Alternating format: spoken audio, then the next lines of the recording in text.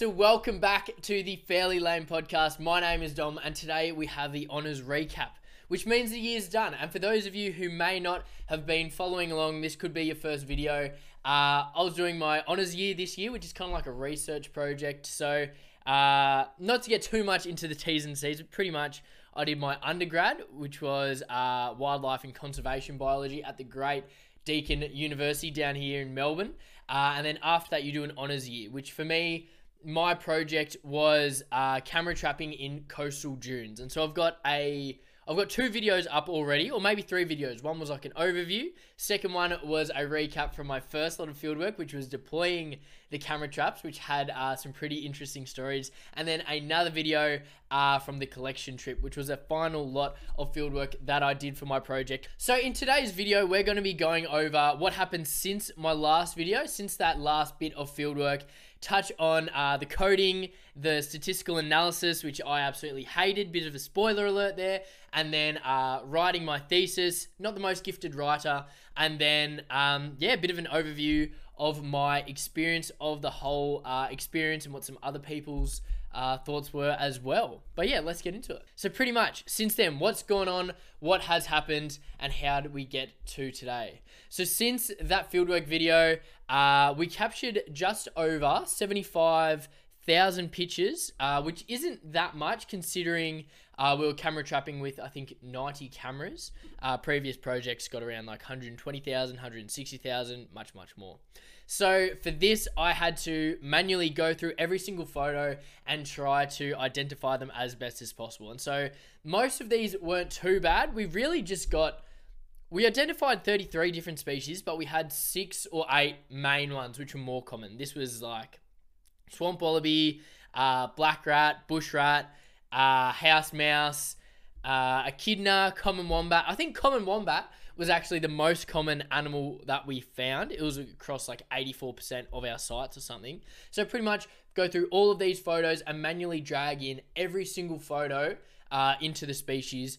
And then this included false triggers. And so there are some days when I'd go through 9,999 false trigger images if there was a strap flying in the wind, if there was an animal kicked over the camera and then it was on the ground and it was constantly taking pictures, stuff like that. Again, if you don't know what I'm talking about, make sure to check out those previous videos. Because you had to go through all the false trigger photos in case it might have been a false trigger, but there is the potential that you captured an animal in the back of the image. So that took a while. I think it took about 2 months to do, constantly coding. And then after that came the statistical analysis. So for the coding aspect, we use something called R or RStudio. If you've done any university studies in regards to environmental science or even some business courses and accounting, I think are using R now as well. But for those of you who may have no clue what I'm talking about, so R is a coding software in which we ran all our statistical analysis. And so I went through Deakin University, so luckily enough, I was exposed to a little bit of R. I think we did we used it for one subject in third year called landscape evolution or landscape ecology or something like that. And then at the start of honours, you had 2 classes that you had to do. One was scientific professionalism and the other one was stats. And personally, didn't find them that useful looking back, because it's kind of, again, this could just be the way I approached it. I'm sure other people got a lot more out of it. But for me, you kind of just learned what you had to do for that one project and you didn't really think about more broader aspects or applications. And so when I was coming to do honours, the first class that I was ever doing was stats, and I was thinking, fuck, this could be very hectic. I could be out of my depth here. But in the practicals, we just sat and we went through the code. We already had the code made, and then the demonstrator would just talk to us about what it does, and we'd just run the code on our computer and produce the outputs. It wasn't like write your own code, use your own data, anything like that. So then when it came time to do my own statistical analysis, I was quite unsure on how to go about it. Again, I had a lot of guidance from my supervisors, and luckily enough, my project, we had a bit of a pilot project. It was following on from a honours project which happened a couple years ago, and so a lot of the stuff I needed was already made for me. but a lot of other honours students weren't as lucky. And so yeah, like I said, both my supervisors were super helpful when it came to stats. I just flicked them an email anytime anything went wrong, which was quite often, and it was very grindy. As in, you're working, nothing's going right, errors, shit's hitting the fan, but then all of a sudden, the code works, you get all your outputs at once, and it's just, there's so much build up to that final analysis. It can be quite demoralizing. I remember I had a couple days where I was sitting there thinking like, fuck, this could literally never get done. I just felt that out of my depth, and it can be pretty intimidating. I know a lot of other people shared that opinion as well, and apparently even in undergrad classes, you hear people are in tears during practicals because they're just not understanding anything, and then all of a sudden it clicks. And I'm not going to say that it necessarily clicked for me during honours. Like, I knew what I was doing, and I knew why we were doing it, but if I had to change any of the data, manipulate stuff, if I was trying to investigate something different, I would really struggle converting the knowledge that I have now into that different project. Even though I've got a bit of a baseline, it's definitely not as much as I needed to have. Which again, this could just be based on my own, I guess, personality. Whenever something went wrong, my first response was to send an email to my supervisors, because luckily enough, one was the stats guy, the only stats guy at Deakin. The second was associate professor, so like real high up. So I'd send an email first, and then I would look into how I can solve it. So while I'm waiting for a response, I'm having a look as well to kind of like, because if you get a response straight away, grouse. But if you don't, then you're still looking in the meantime anyway, so you're not really wasting time. Whereas an absolutely incredible honours student named Georgie, she was doing her analysis. Her supervisors didn't have a fucking clue what was going on, which puts it in perspective how important stats may or may not be, depending on where you want to get to. But yeah, she was in the wars day in, day out, and didn't have much supervision at all. But yeah, got it done. And so she took it upon herself, just YouTube videos. The College of YouTube literally can teach you anything, and taught herself how to code pretty much. And she definitely had some assistance from one of my supervisors, who's again the stats guy, so everyone goes to him. But besides that, it would put her in a much better state. Like, I didn't want to go into a PhD, but if I did and I had to do more analysis, I would be in a pretty bad spot given the way I guess I undertook the stats component of my research. But again, maybe I'm not giving myself enough credit. Maybe if I went back into it, I would realize that, fuck, I actually did learn a fair bit during my honours, and this converts quite well. But again, stats is something you can avoid. Like, I was talking to a couple other PhD students, and for their undergrad, for their honours, their analysis was just comparing means from a couple years. So it can be as intense or as easy as you want to make it. But again, these are all questions I didn't know to ask before I started my honours. I didn't really think about it. I just jumped in. It'll all be sweet. It'll all work out. I didn't realize how different every honours project can be. Some projects, like again, Georgie, she's doing PhD level statistical analysis where I'm just clicking a few buttons for a script that's already been written for me. So it can vary dramatically. So these are just the conversations you need to have with your supervisor early on. Talk about what the statistical analysis might look like, your experience, what you want to do, what you want to avoid, and this can help you choose a project which can be as suitable as possible to your experience. And then so after analysis, which took about 2 months, so altogether I got back from fieldwork in July, and then I had coding for about 2 months, maybe a bit less, just 1 month. 1 month of coding the images, which is something unique to my project. Not every project's going to have that. But then analysis took me about 2 months. And then I was writing my thesis at the same time. So I think I started writing around June, in between fieldwork. In between fieldwork, I started my introduction. And then I did readings throughout the year at the start of the year when I didn't have much going on. But then I really just focused on coding and analysis, and then left a lot of my writing to the back end. And I'm not the most gifted author. I really struggled with a lot of it, especially the structure. Like, in my head, I don't know what it was. When I was writing, everything made sense, everything flowed. But then looking back on it, it didn't. But in the time, I just remember feeling like it really it was one of the best pieces of writing I've ever done. And then you got feedback, and it was all very honest, which is a good thing. And I think that goes back to the type of supervisors you have. Like, some can be brutally honest, like to a point where it's not helpful. But mine, they started very testing the waters, seeing how you'd respond to more honest feedback. And, once you roll with the punches, whatnot, then you get the more critical stuff, which, can be pretty demoralizing at times. Like, I think I'd got like, this literally doesn't say anything, and just like massive sections deleted. When you see that, you think like, fuck. For the moment, like, I remember I just went for a walk, had some food, just to like get your mind off it. And then after you kind of pull off the Band-Aid, read that feedback, and then go back in, I found it really helpful, because you're in a better frame of mind to, I guess, soak it in, because you've already copped that punch, and now it's all about processing it and thinking about how you can make this better. Because all the feedback is designed to make it as good as possible. For the most part, you might get some psycho, supervisors. I heard one story. I don't know if this would put anyone off honours.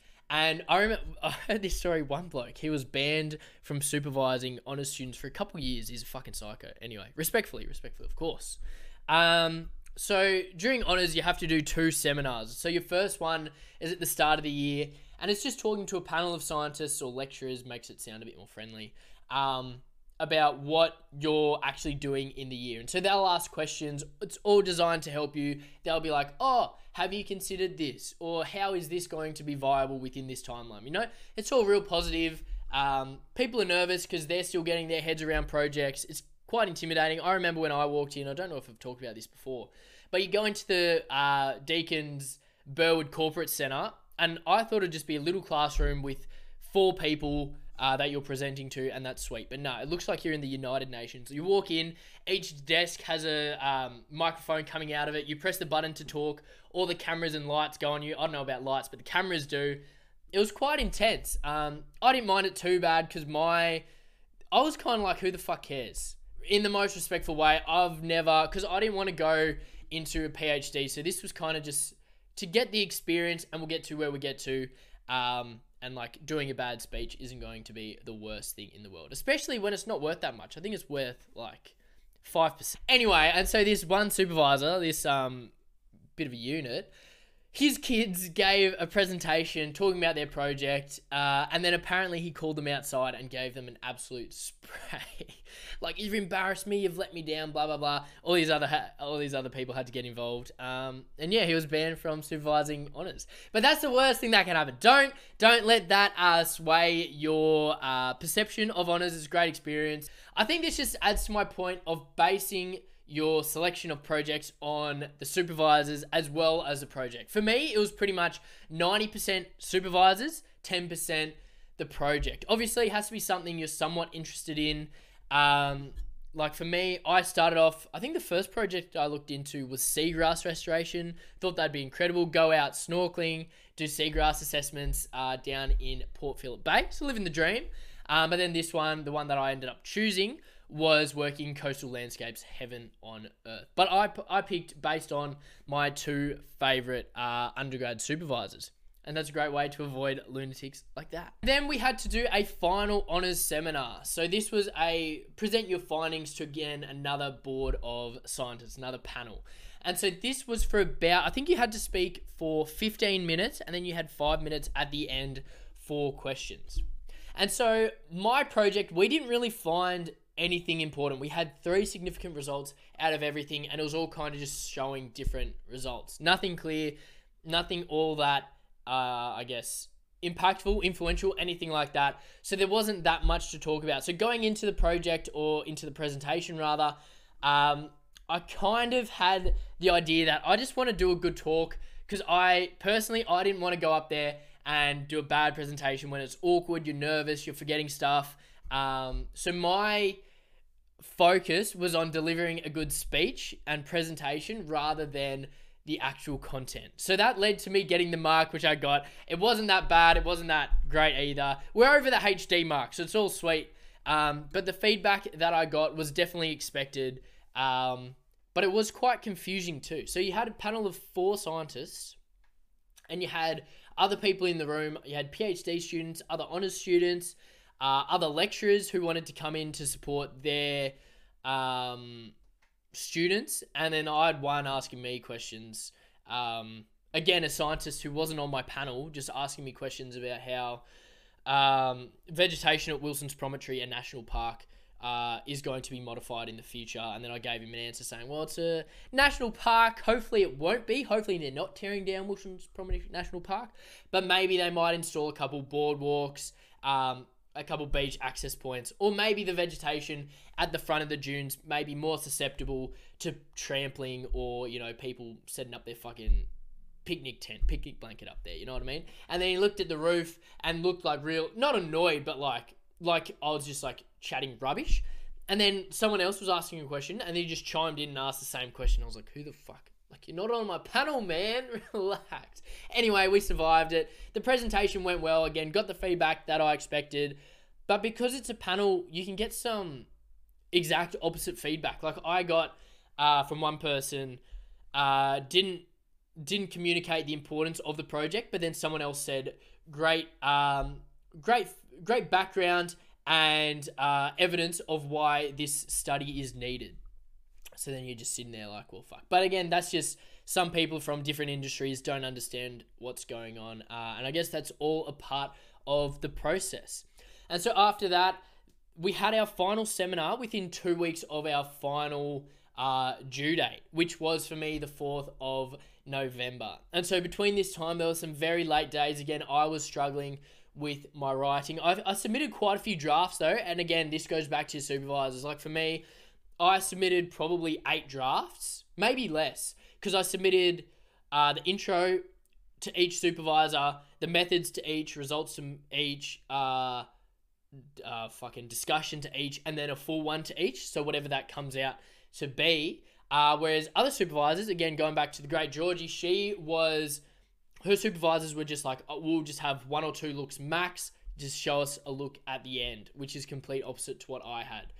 Again, I definitely did need more support, but not saying that it's like a comparison thing, just saying like if I was in that position with some pretty unsupportive supervisors, I would have been fucked. There's no way I'm finishing, but I had 2 of the GOATs, and they played a massive role in getting me over the line. Obviously, it's all your own work, it's all your own thoughts and whatnot, but just like that support of giving you the feedback, and I guess if you're willing to work hard and submit all these drafts, then I guess you should be able to get as much feedback as you want, because it takes a lot of time going through drafts and adjusting them, going through feedback. So it makes it a lot more time consuming, but again, it does leave you with hopefully a better project. And so to end today, before I get down to Heaven on Earth, Beaumaris down, or maybe Blackrock or Half Moon Bay, might treat myself. We'll end with a bit of a reflection of the year of honours, how I found it, would I do it again, and recommendations to people who may be thinking about doing an honours/conservation project for a year. So overall, I do think it was very worthwhile, even though I'm not going into academia, I'm not doing a PhD next year. It was never my interest. I think I talked about this in earlier videos, pretty much the only reason I did honours. So I was applying for jobs at the back end of 2021, which was my final year of undergrad. And it took a while to hear back from a lot of jobs, and I didn't want to fall into the place of just sitting around and waiting to hear back. So I gave myself a deadline, which was a lot earlier than it needed to be. And I said, I think it might have been November 30th or something last year. I said, if I don't hear back from a job that I want to be in, by this point, I'll commit and I'll give Mike and Anthony, my supervisors, my word, and I'll commit to doing honours, whatever. 30 November comes around, didn't hear back from that dream job. So I said, hey guys, just letting you know that I want to commit to this honours. I didn't know if that's like if you have to do that or if you can do it another way. I just gave them like my word so we know we're all sweet, lock in that project. Because that's the other risk. If you wait around waiting for jobs or other opportunities, you may miss out on that project that you really want to do. And then, of course, what do you know? The second that you give them your word or commit verbally, whatever, you start hearing back from all these jobs. And I don't know if it was a test. I don't know if this was the old universe testing you out to see if you're going to stick to your word. But I thought, no, Look, I've given them my word. I could have gone back. I didn't submit any paperwork. I didn't enroll in anything. I was more than free to go away. It just would have been a pretty shitty thing to do. So I stuck to it. And I guess the two benefits that I saw was, one, obviously the experience. When I was applying for jobs in undergrad, I had very limited examples I could provide, especially around project management, working with volunteers, working within a budget, that kind of stuff that you just don't really get, especially when you're volunteering or if you're working in casual employment, right? So this gave me a lot of really valuable experience, because a lot went wrong, a lot went well though, and it was a very intense year. But also just the opportunity to have a look down the academic pathway and see if it's something that I want to pursue into the future. Again, never thought I would end up doing an honours, let alone doing a PhD, but thought dip my toe in, see what it's like, because at least you get it over and done with, you know what I mean? Because I thought if I went and worked for a couple of years, there's no way I'm going back to an honours project to not get paid to go see out this pathway. And honestly, as fucking stupid as this sounds, a part of it was for a bit of content. I always wanted to do something like this, the great Fairly Lame Studios, Fairly Lame podcast, and I thought, what better way to document my honours project? I didn't do as good a job as I wanted to, partly just because I had such little field work. I had 2 weeks of field work the whole year. It was very intense, so that kind of meant there's only so much you can capture. It was a pretty harsh environment, so I couldn't bring out the great DJI or DJI, whatever, to film stuff. It was all on iPhone, and a lot of the time I was just in the office either researching, writing, coding, or doing analysis. Nothing too interesting. And yeah, like I said, even though I don't want to go into academia, I'm very glad that I did it. Half of the experiences so I can get a nicer job in the next couple years, but also just through the experiences that you gain. Like, I remember up until probably September, maybe August, I was thinking, who the fuck complains about honours? This is the easiest shit in the world. Because my project, again, this is just my project, and this is how different they can be.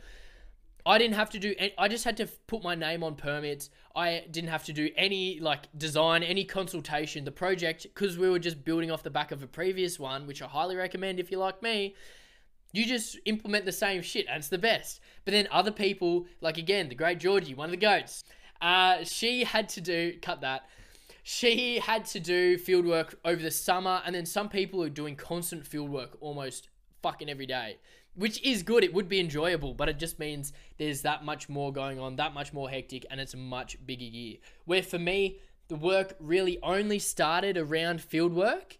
So yeah, probably June, but then up until August, September, that's when I had to start staying longer at uni, did some 12-hour days. I remember a couple weeks before the presentation and whatnot, you're doing 12-hour days at uni, just fucking researching, writing, going through drafts, analysis, making graphs, everything.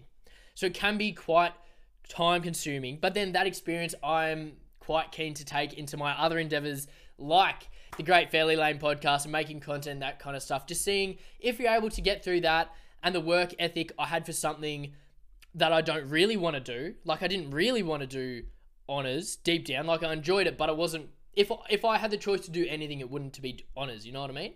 But something that I do want to do is build this platform. And so if I work that hard for that, I'd love to take a few of the lessons I learned and convert them into this. And for me, it was a great way to see what life may be like if you did a PhD. So for Deakin, again, it was a bit weird. Deakin's, I don't know if Deakin's a bit strange. A lot of politics. I'm sure it's every university.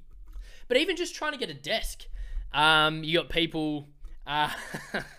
you got people who refuse to open doors for you. Like, you knock on their office, they look at you and turn away. Bit of that going on. Bit of getting yelled at for doing stuff that they told you you're allowed to do a couple of days ago. But hey, water under the bridge, man. Anyway, so I finally got access. You had to jump through a few hoops. And I remember one of the topics was like, or one of the requirements was, we can give you access to a hot desk. It's not even my desk. Hot desk. Sweet. That's all I need. But you're not allowed to tell anyone, because if you tell anyone, your access will be revoked. And it's like, fuck. Anyway, so I finally got access to this desk, and I was the only honours student in the whole building. It's building BA for those of you at Deakin. And it was good. You're around only PhD students, and so you can kind of see the depression and whatnot creeping in there. No, that's a joke. It was pretty positive. A few of them didn't have the most glowing remarks, but it was a very good social side. At least for me looking in, it seemed like a social side definitely makes up for the work that you do, especially the money that you're on. I think you're on about $28,000 a year, so it can make it very difficult, especially if you don't want to live in a house with, 4 other people. If you're living off, I think it's like $500 a week, something like that, $2,000 a month. It does get pretty tight. But again, the social side looks incredible. They do a lot of hangouts. But for honours, it was just me and, again, Georgie. We were pretty much the only 2 honours students in this room. So there wasn't any... You didn't really see any honours students, which was probably the biggest letdown of the year. I heard about previous years, all the honours students had a room together. And imagine that. You're with like fucking 20 of your best mates, all going through the projects, helping each other out. Go out for drinks Friday, whatnot. It'd be the best. But now it was very, I don't want to say isolating, because I was still with PhD students and whatnot, but it was very like, you were very much on your own, because you didn't have many other honours students to bounce off of and talk about experiences and how they're going and learn from that kind of stuff, which was really disappointing. Again, I don't know if that's just a Deakin thing. I think it is.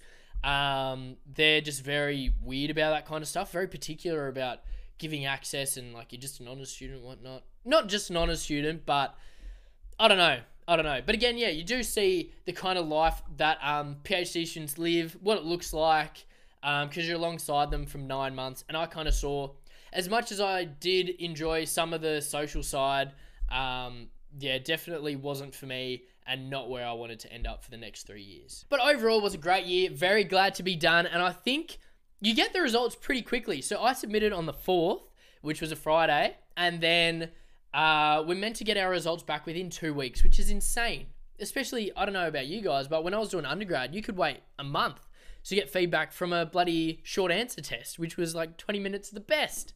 But here, you're doing a thesis. I think mine was like 55 pages. But again, theses, apparently the best ones are around 9,000 words. We had a guide between 8 to 12,000 words. I think mine was about 9 and a bit, whatnot.